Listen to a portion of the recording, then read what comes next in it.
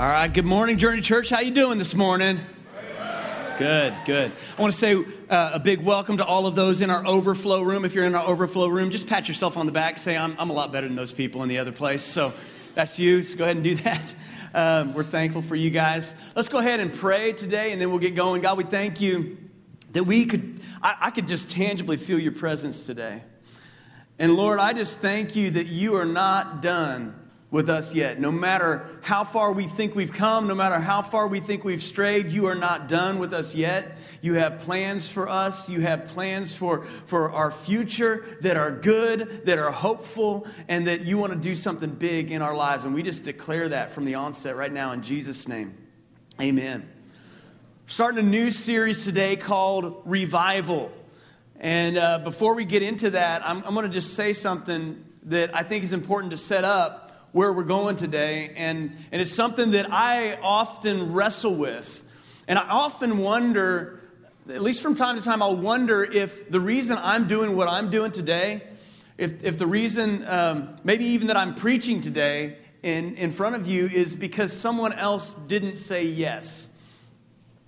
And I wonder that. I really wonder that from time to time, because I look at my life and I know I'm not the most qualified person to do this. I mean, I have, some of you may not know, I basically have a 10th grade education. And I didn't go to seminary. I didn't do any of that stuff. I got thrust into ministry at a very young age, very unprepared.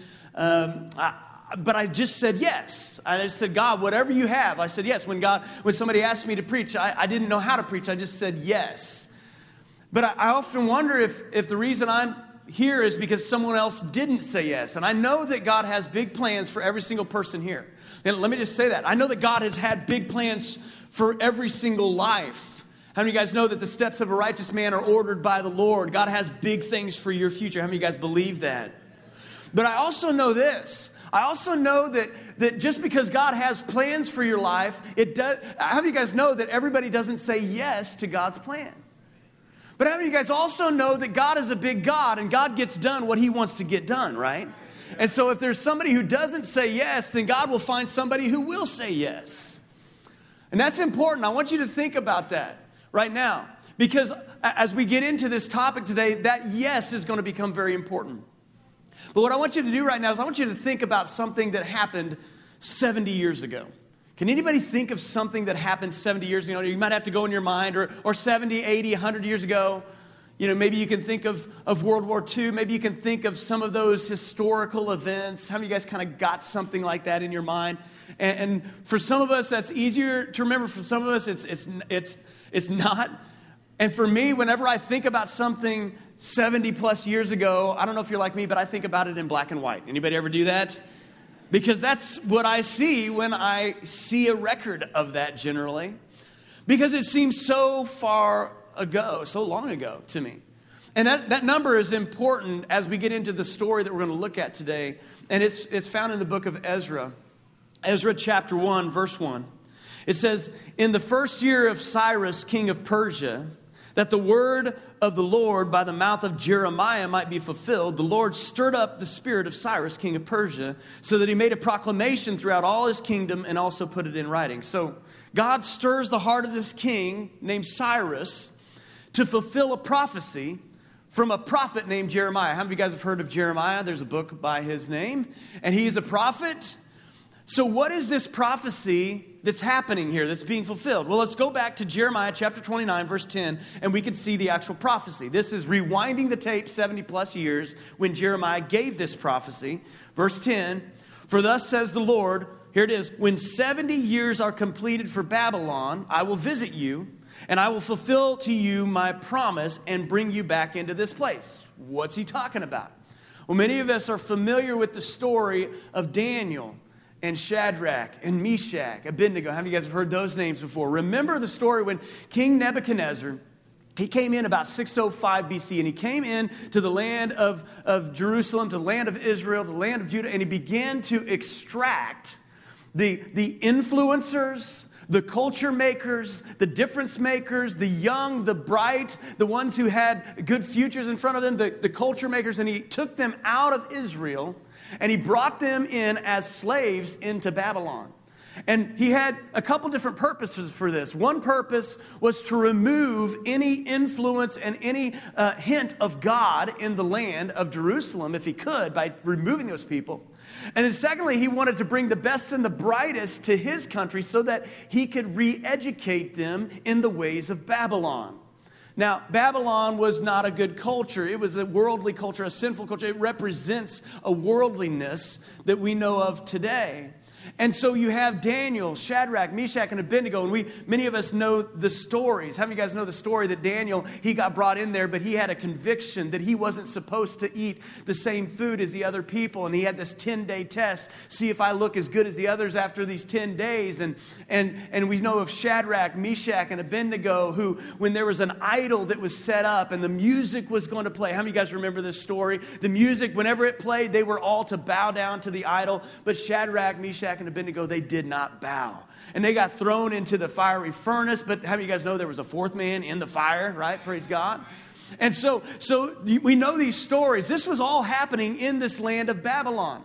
And they were taken out for 70 years. We know Daniel was in the lion's den, that he was thrown into the lion's den for praying to God. And God delivered him. And all this had happened over 70 years. And so here we get to this reign of King Nebuchadnezzar, who'd been ruling with an iron fist. In fact, he went back 20 years later, after 605. He went 20-something years later, and he went back and he just destroyed the temple. He destroyed most of Jerusalem because he wanted to. And so there they were, people like Daniel, Shadrach, Meshach, and Abednego. They were in the land of Babylon, but they were like second-class citizens. Even though they prospered and it was a prosperous area, they still were there as slaves and trying to integrate in society. But over time, they began to drift into society. But then something happened. Persia came and attacked Babylon and took over Babylon. And that's where King Cyrus that we read here, he takes over. And Persia was one of the greatest empires in all of world history. Something like 40-something% of the known world they occupied at one time. Some say it's the largest empire that will ever be. They were a huge empire. They were prosperous. And King Cyrus was different than Nebuchadnezzar. See, Nebuchadnezzar wanted to crush and control the people of God, but King Cyrus here, he does something where he says, you know what? I'm going to do something different. I'm going to allow you that Nebuchadnezzar extracted, I'm going to allow you to go back to your land. In fact, I'm going to allow you not just to go back to your land, but I'm going to allow you to go and rebuild everything. And in fact, I'm not just going to allow you to go back and rebuild everything, but I'm going to finance the whole thing. How you guys know this was like an amazing turnaround of events? And so we see that here in Ezra chapter 1, verse 2. Thus says Cyrus, king of Persia, the Lord, the God of heaven, has given me all the kingdoms of the earth. And he wasn't too much exaggerating about that. He owned it all, it seemed. And he has charged me to build him a house at Jerusalem. This is strange. And which is in Judah. Whoever is among you of all the people, may his God be with him. And let him go up to Jerusalem, which is in Judah, and rebuild the house of the Lord, the God of Israel. He is the God who is in Jerusalem.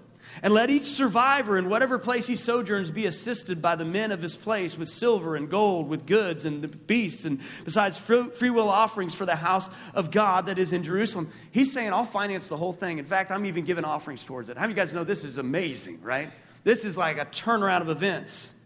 So now the people of God are free to go and be the people of God in the land of God once again. This is amazing. They're free.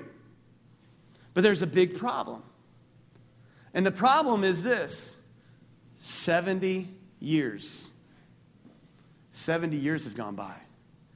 And for them, the people of God, if you're there in that place at that time, you're thinking, oh, I've heard the stories. Grandpa told me about it. Great-grandpa told me about when they were taken out. And maybe for them, it felt like it was in black and white. It felt so far back, they'd built a life now.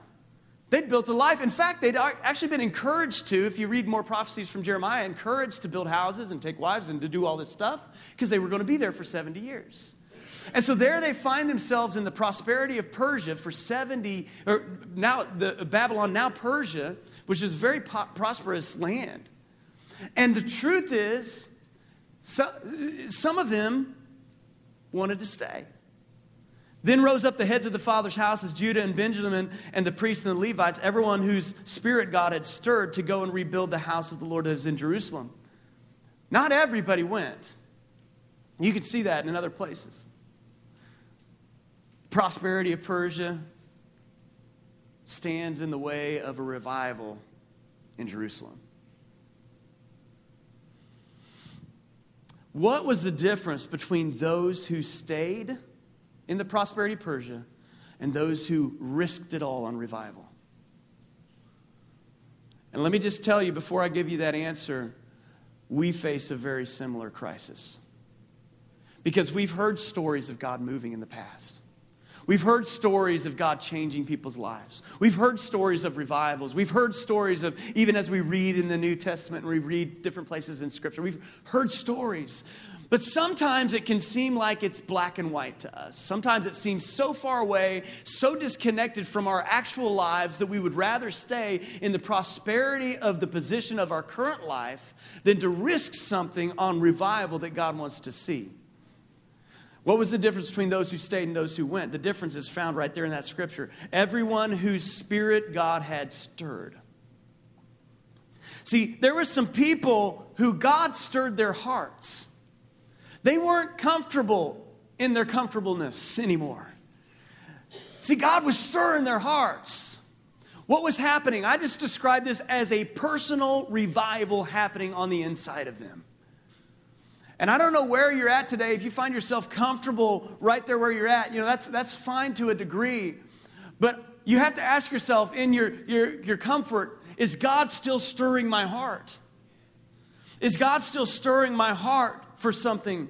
Here's what revival, I'll define revival just very simply. It's coming awake to what God has done and what God is doing now. It's simply coming awake to that in such a way that you say, I'm willing to risk it all on whatever God wants. It's simply looking around and saying, God, what are you doing today in this generation and how can I be a part of it? But some of us are so comfortable in the prosperity of Persia that even when we get set free and even when we have an opportunity and even when God's wind is behind our back pushing us towards it, we would rather stay in the comfort than risk it. And so I want to challenge you today, and I have a very simple message for you today, and it's this: we still need revival. We still need revival. We don't get beyond the need to understand what God has done and what God is doing and risking our lives towards that end. We need revival. We need God's Spirit to stir on every single person here. We need God's Spirit to stir on the inside of us like maybe He never has before. You see, there's a temptation in revival to look back at a time and think that God's going to recreate that. Sometimes He does. Most of the time, He wants to do a new thing in you. But some of us are so comfortable with our current life and the way that God did it once that we don't have an opening in our heart for what God wants to do that's new. And so God wants to do something in our hearts today. He wants to do something. And I experienced just the tip of the iceberg of that with our teenagers last week when we went to the Bold Conference.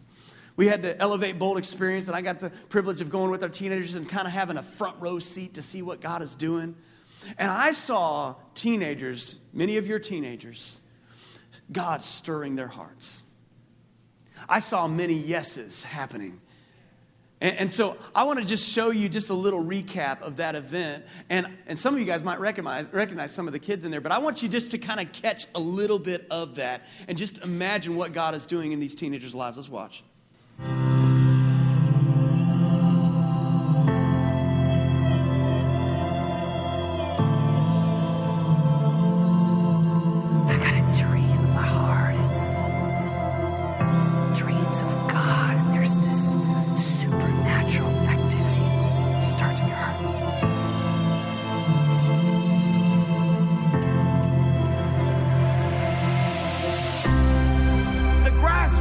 And the flowers shall fade away, but the word of God will stand.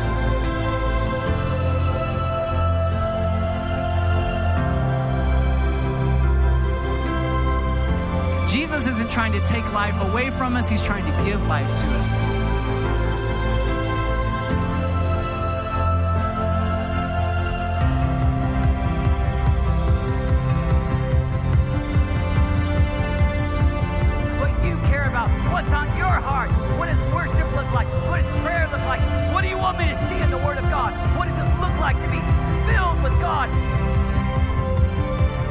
we would be a generation that isn't just passionate, but is intentional. I see you come and just put a hunger inside of us for your word. Don't stop coming after me. I've got more. I'll take you places that you never imagined that you would go. I'm going to give myself to you, which means that I will seek with all of my heart to follow your word. I've made my decision. I made it the day I raised my hand in Bold Conference. If I fill my life with the dreams of God and care about what He cares about, then I'll enter into eternity and I'll step into the dreams of God. We're going to declare His glory every step to our eternal inheritance. We want to be those that are bold in love.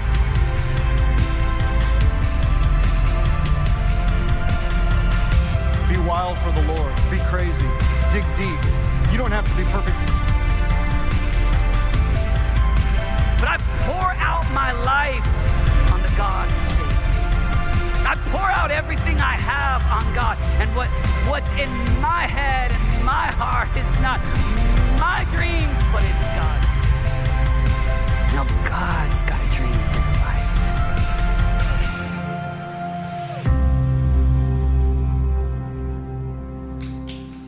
Yeah. Let me just be clear. Revival's not a service. But revival happens when someone says yes. See, remember, again, I wonder if there's something that God is having you do or wants you to do that He just needs a simple yes. And what I saw in these teenagers is I saw them saying yes. In fact, I'd get a text at like 1 a.m. saying revival is happening in room 202 or whatever it was, as people were getting healed. People were getting set free. The gifts of the Spirit were flowing. People were getting filled with the Spirit. This is all happening in our teenagers because they're saying yes. Revival happens when someone says yes. Revival happens when God stirs our hearts. So where are we at today? Is God stirring our heart? Because I can tell you this, and I'm going to tell you something. There's one thing I really want to address today that I believe is one of the biggest revival killers.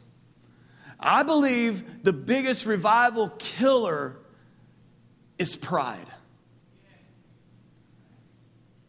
See, pride, we could define pride in so many different ways, but pride is simply, I know best. I know better. Pride is self-righteousness. Pride is so many things. And one of the ways I think about pride and to help describe it is, years ago I was going on a trip and somebody from our staff booked a hotel room for me. And I get there and I show up and I'm like, have you guys ever pull up to some place and you're like, this isn't the right place, right? It's not it can't be the right place. And you're checking the ad, you're like, this is the right place. So maybe it's just the outside that looks bad. You know, the parking lot's all cracked and everything like that. Go in and there's like funky pictures everywhere. It's just a weird smell. It smells like curry inside and and I'm not kidding you. And so there's trim missing off the everywhere. And I'm like, oh my gosh. And so maybe the room's better, you know? And so I get in the room, there's bugs in the room. It smells like curry, of course, too. And so finally get into the bed and it smells like curry. And so, which I like curry. I just don't like sleeping in curry. But I had one of the worst night's sleep of my life. And I get back and I'm like, why did you book me in that room? And it was, well, the reviews were really great, you know. Have you guys ever read the reviews? And how many of you guys have sometimes not trusted the reviews, right? Because sometimes you figure out that some people will write their own reviews. Some people will have their family write reviews. Some people will hire other people to write reviews that aren't always the correct picture of the way things are. I mean, you guys know what I'm talking about. So I don't trust any of those reviews anymore. I'm not going there at all. But pride for me, it's like kind of like writing your own reviews. Surrounding yourself with people who will write reviews for you.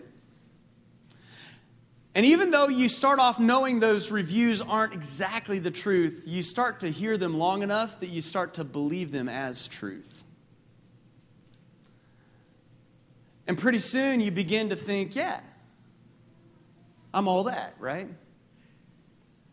And when it comes to God's work in your life, pride is one of the biggest killers of it. Because it's simply somewhere down deep, it says, I don't think it's going to be that way.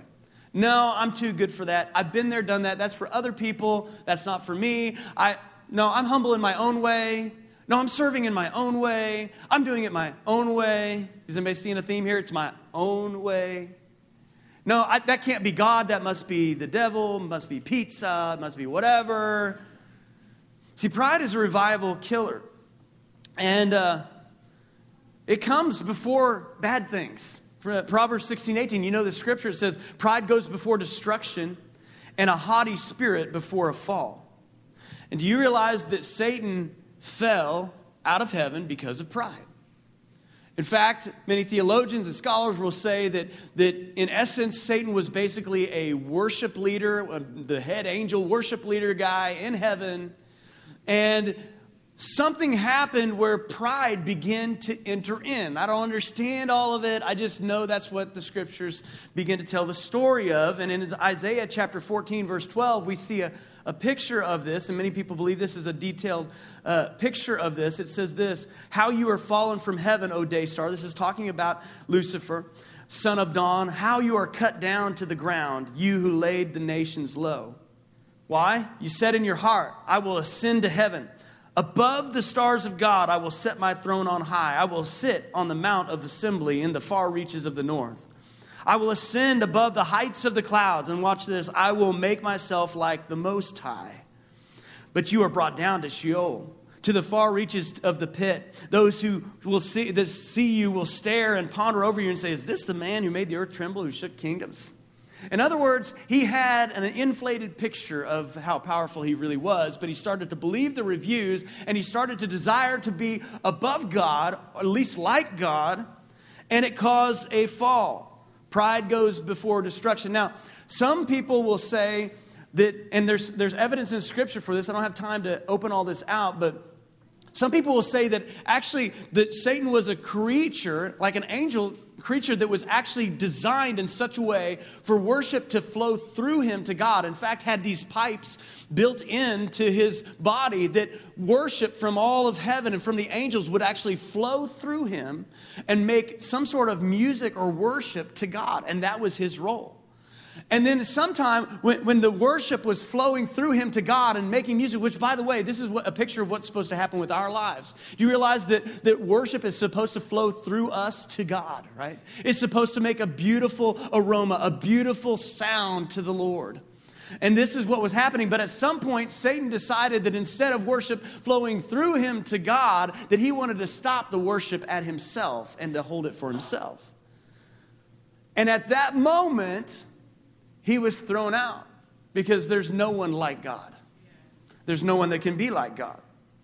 And so whenever we hold on to worship that belongs to God, that's when pride is entering our heart and we're heading for a fall. Whenever that God is worthy of all praise, of all glory, and whenever we start to think, I did that on my own, I don't need God, I don't need brothers and sisters in Christ. Whenever we start to go down that road, we're heading for a fall.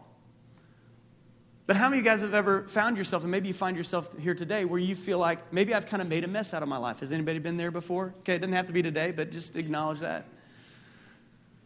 And how many of you guys, sometimes when you find yourself in this place, and maybe you found yourself in an arrogant place, and you made a mess of your life, and you found yourself at this fallen place where you kind of fallen into the mess you created. I've got good news and bad news if you're in that place today. I've got good news and bad news. You guys want to hear the good news? The good news is this. God can still use you in spite of your mess. How many of you guys know that's true? How many of you guys are thankful that no matter how messed up we end up finding ourselves, that God still can use us? Amen. I mean, you think about all these people in the Bible. You think about David. I mean, he was a mess, right? And God still says, you know what, there's something there I can use. You think about Noah, he messed up a few times, but God still found a way to use Noah. You think about, you just go throughout the whole thing. Moses, you can just pick anybody. And how many of you guys know that God can still use people in spite of their mess? I'm thankful for that. But you ready for the bad news? The bad news is this. God can still use you in spite of your mess. Here's why that's bad. Because some of us think because we're still being used by God, everything's okay. And God uses us in our mess for a season. And that should scare us. Because I come across scriptures like Matthew 7, verse 21. It says, not everyone who says to me, Lord, Lord, will enter the kingdom of heaven, but the one who does the will of my Father is in heaven.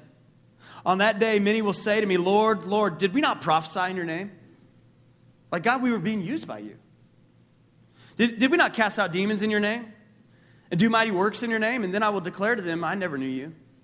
Depart from me, you workers of lawlessness.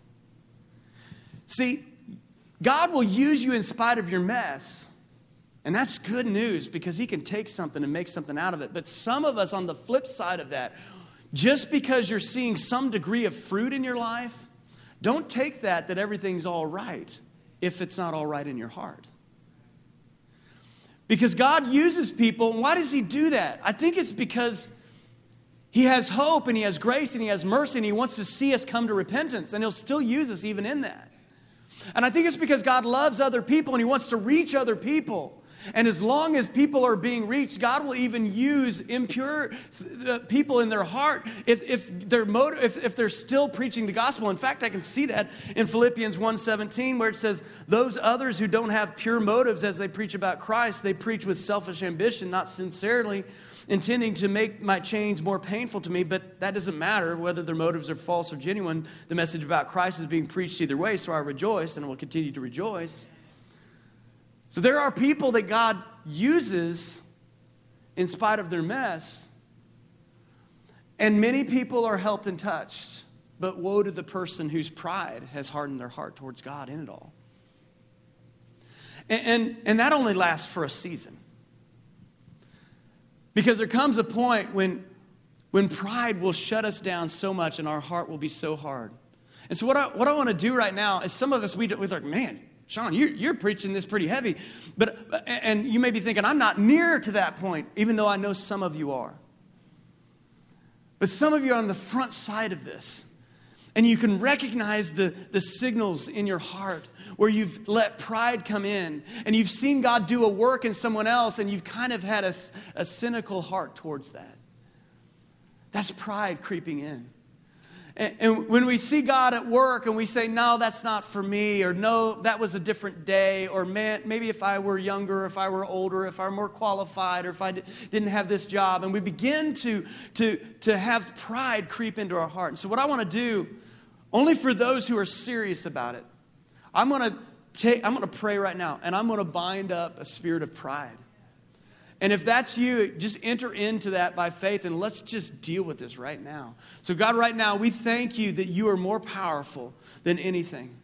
And right now, for anybody here in this place, that they've seen pride creep in and drift into their heart, Lord, we bind that right now. And we say it has no place in our heart. God, we want to see you stir our heart. And to do that, we want to be free from anything that would say we know best. And we want to surrender all to the idea that you know best. So, Lord, we just give you everything right now. We surrender it all. Erase all of the preconceived ideas that we have about how things should go that aren't your will. And, Lord, we surrender it all to you right now. In Jesus' name, amen. And this is why this is important. Because so many times we miss out on what God is going to do because we just simply want to be entertained rather than stirred. And I saw this clip from Christine Caine. Some of you guys know Christine Caine or are aware of her ministry. And she must have been at a worship leader conference or something like that because she keeps referencing this. But I saw this clip and I thought, man, we have to hear this message. There's something so important here. So let's watch. This is not The Voice or a reality TV show when we talk about worship leading. When we talk about any platform kind of ministry of leading the people of God. See, our churches all around the world are full of people that are still in bondage. You've got to wonder, with so much worship music on the planet, with so much exposure to Christian music, to Christian sermons, to Christian television, to Christian radio, how on earth can our world still be in the amount of bondage that it's still in? How can people walk into churches bound week in and week out, and 20 years later still be walking in and out and still bound? And that's because we've got a whole lot of gifted worship leaders, but I'm not quite sure how many anointed ones we have. And there is a really big difference between gifting and anointing. A gift will fill a room. A gift will entertain a crowd. A gift will stir people up. But the Bible says in Isaiah chapter 10 verse 27, it is the anointing that breaks yokes and chains and bondages. And the only way you get an anointing is through crushing. But if we have a generation that doesn't want to be crushed but would rather be paraded, then we will continue to have gifted people and we will not have anointed people. We need a generation that is willing to go into the dark room where the crushing happens, and that's where the oil comes. How do you make new wine? You put the grapes in a vat and they are crushed. And God's not looking for more people to parade. God's looking for some that are willing to be crushed. And in the world in which we are walking into, God wants crushed people, not gifted people. And the degree to which you are willing to allow God to do what needs to be done in you is the degree to which God will use you and do an amazing work through you. There is a direct correlation between crushing and anointing. There is a direct correlation between ongoing crushing and ongoing anointing. It's just that we have a world that is so spiritually unaware, most congregants wouldn't know the difference between anointing and gifting. And so they think, wow, that's anointed, and it's not anointed, it's just gifted. Are you still in chains? Do you still have shackles that are binding you? Are there still addictions? Is there still brokenness? Is there still depression and anger and anxiety and confusion? Is there just bowing down to the culture of the world? Well, if that's all the case, you're being entertained by gift, but you're not being changed by anointing. And when you see what God's doing on the earth and the streams that He's aligning and the people that He's bringing together, it's because it's His anointing that breaks yokes and chains and shackles. And we need leaders that can discern the difference between when there's a moment happening that's a gifted moment and the difference between goosebumps and anointing. I don't need to go to a Christian concert to get goosebumps. I can get a secular atheist humanist to give me goosebumps with their gift. You've been to a concert where someone's really not saved, but they are so gifted that they hit a high note and you think it's the Holy Ghost and it's the devil. It's a problem when the church can't tell the difference between the Holy Ghost and the devil. That's a real problem. And so you can stand on a platform and lead and show your gift off, but that says nothing about your anointing. That's pretty good, right? That's not just for platform people, that's for everyone. And it's not talking about God wanting to crush your spirit or crush your soul, but there are some, how many of you guys know there's some things in me that need to be crushed? I need to go into the dark room where I'm with Jesus, sitting with Jesus for a while and letting Him work on my heart.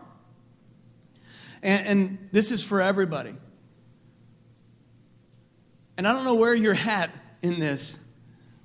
You can survive on your gifting or your personality or your charisma for a while, but there's a moment when you start to run out of God's anointing. Not because it's not available, but because you walked right out of it.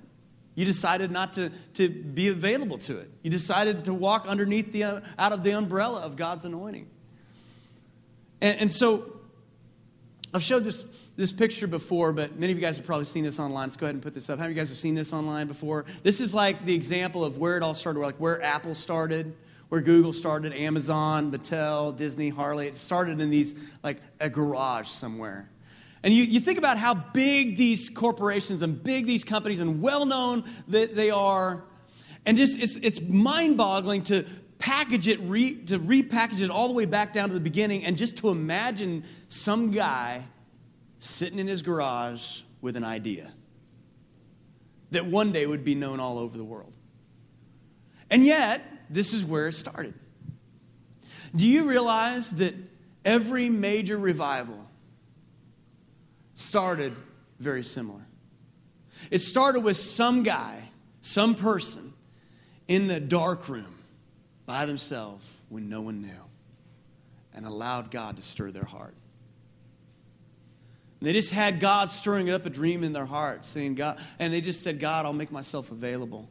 You think about the first Great Awakening and happening in the 1730s and 40s, and you got guys like Jonathan Edwards who God had stirred his heart, and he preaches this sermon called Sinners in the Hands of an Angry God, and somehow the people were just cut to the heart. They said, man, I've got to give my life to Christ, and it started this great awakening, and you had guys like John Wesley and George Whitefield, and they were preaching to thousands, and hundreds and thousands of people were getting saved and coming to Christ, and it was just a wave of God's presence happening.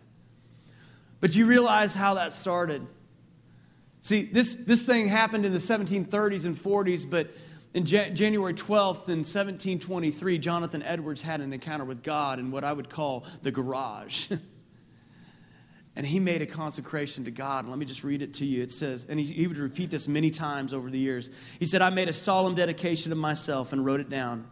He said this, giving up myself and all that I had to God, to be for the future in no respect my own, to act as one who had no right to himself in any respect, and solemnly vowed to take God for my whole portion and felicity, looking on nothing else as any part of my happiness, nor acting as if it were. Something happened to him in the dark room.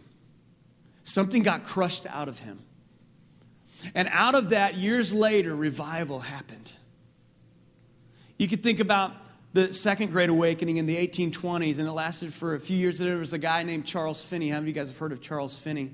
Here's a guy, not very many people, but let me tell you his story. He was a guy, he was a lawyer, I believe, that was very proud in heart. And yet God continued over and over again giving him opportunity until one day he was just so overcome by the stirring that God was doing in his heart. He's like, I've got to give my life to Christ. But he didn't want to do it where anyone would know. And so he went out into the woods and he decided that he was going to give his heart to Christ there finally after being just God just coming after him. And so he went out to the woods. He's like, all right, today is the day I'm going to give my life to Christ. And he began to start to pray, but then he heard the wind blowing some leaves and he thought maybe somebody was over there. Maybe somebody's watching him, and he was insecure about that. He didn't want anybody to see him, and so he went even deeper in the woods, and the same thing happened again. And then all of a sudden, he was so convicted by such pride in his heart that he yelled out and he gave his life to Christ. He was never the same. He broke off pride off his life, and throughout the different years that happened through his ministry, miracles would happen, conversions would happen, unbelievable stories would happen. Like 500,000 people came to Christ in this wave of the Second Great Awakening, but it happened with some guy by himself in the woods on his knees. Somebody went into the garage. Somebody went into the dark room. Somebody said, God, I don't need you to stir everybody else. Stir me. You think about the Azusa Street revival in 1906 and William Seymour. He just a group of people just started getting on fire for God, and a wave of the gifts of the Spirit were released. Speaking in tongues and gifts of the Spirit were just revived back to the church in a way that hadn't happened for a while. And it started this revival that was stirring and stirring. But it started with somebody who said yes. Somebody who said yes to God. You think about in 1904, I believe, over in Wales, there was a guy named Evan Roberts. He was 26 years old. He was in a church service, much like you're in today, without the technology. And he's in the service, and he hears the preacher at the end say, oh, God, bend us. And he went up to the altar, and he made it personal. He said, oh, God, bend me. And he began to just be consumed with the stirring of God's heart. And then he went and he asked the pastor, he said, can I preach? Which, by the way, don't do this. And he asked the pastor, can I preach? And the pastor said, yeah, you can preach after the Wednesday night service is over. So they had Wednesday night service, and now's your chance, Evan. So he got up, and I believe it was 17 people stayed. But he preached the fire of God that was in his heart. And over the next 5 months, 100,000 people came to Christ. If there's something in you that doesn't want that, I don't know why you're here. You either need to get saved, or I don't know why you're here. Because that's the heart of God. He wants to see a stirring, people coming to him. And in that time, when this revival was happening, the judges had no cases to try because everyone was getting saved. They had no robberies, they had no murders, they had no burglaries during this time. The police force had 17 people in the police force, and a reporter came to him during this time and said, well, what do you do with your time now that there's no crime to keep track of? They said, well, we used to just be where the crowds were, and now the crowds are at the prayer meetings. Can you imagine that? Crowds at prayer meetings. We're going to see it, by the way. And they said, we go there. We send 4 or 5 people there. And I said, well, what do you do with the rest of them? With the rest of your police force? And they said, well, there's 12 of us, so we divide it up into 3 quartets, and we sing at all the church services. And that's what they did.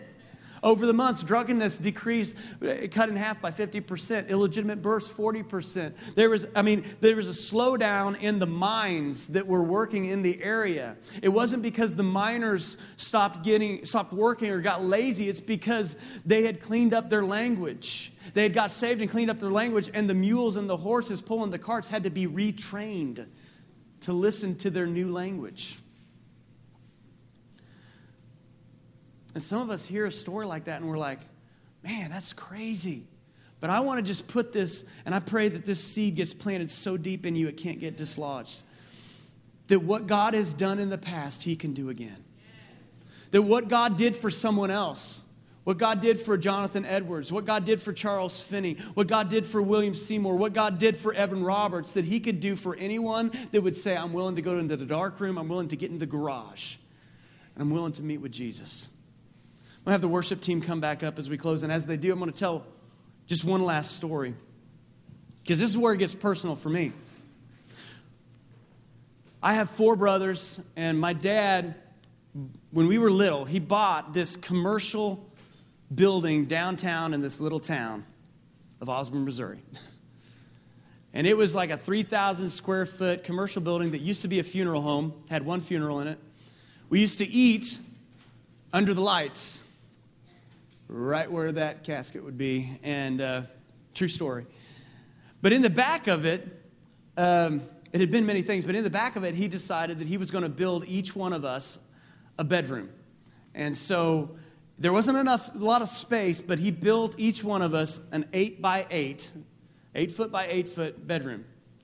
And in that, he built in a wood bed to put a mattress on, a desk that was built in, and then a little 2 foot by 3 foot closet that didn't have a door, just had a hanging hook. And it was nice because, I mean, when you have so many brothers, you just like, if you got any space that's your own, it was nice. And so you had just a little bit of floor space and then a bed and a desk and a closet. And I didn't even have a door on the closet. I had like this blanket on the closet and to be the door. And I read one day in the Bible, and I'd read it before, but for some reason it just hit me.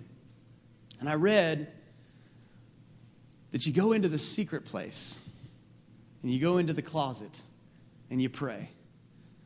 And so I had to be, 10, 11, 12, somewhere in there, and I decided I'm going to go into the secret place. And so I wanted to make it even more secret, and so I just covered up, and I made this little tunnel from my bed underneath the desk into the closet so that no one would be able to see me going in. And I went in, and I can't tell you how many hours I would spend in that closet just reading my Bible and praying. And people would walk by my room, and no one would know where I was at.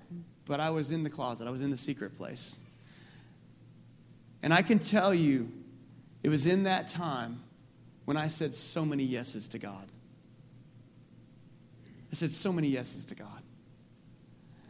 And so that I just wonder if some of the yeses that I said then are now bearing fruit today. Because, see, I knew that I was called to do what I'm doing right now when I was 12 years old, which is very, very different than a lot of people. But I think it probably has a direct connection to me being in the secret place, in the dark room, in the garage, if you will, of my life.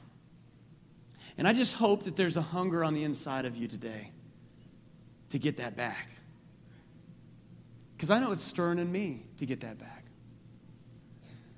And I just pray that maybe somebody today, that pride would come off and a yes would rise up. And so can we bow our heads and close our eyes for just a moment and let the Holy Spirit work on us? God, stir our hearts.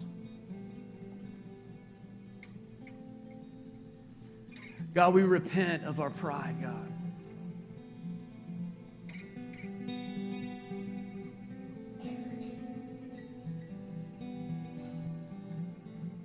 God, we just say, bend us. Not bend the culture around us. Not bend the people around us. Not bend our circumstance. But bend us on the inside.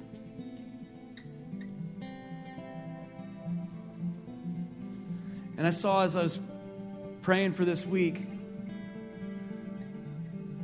I saw some people just taking their chair and kneeling down on it and just turning it into an altar and just releasing pride. If you feel like that's you, just go ahead and right now just turn your chair into an altar and allow God to work on your heart.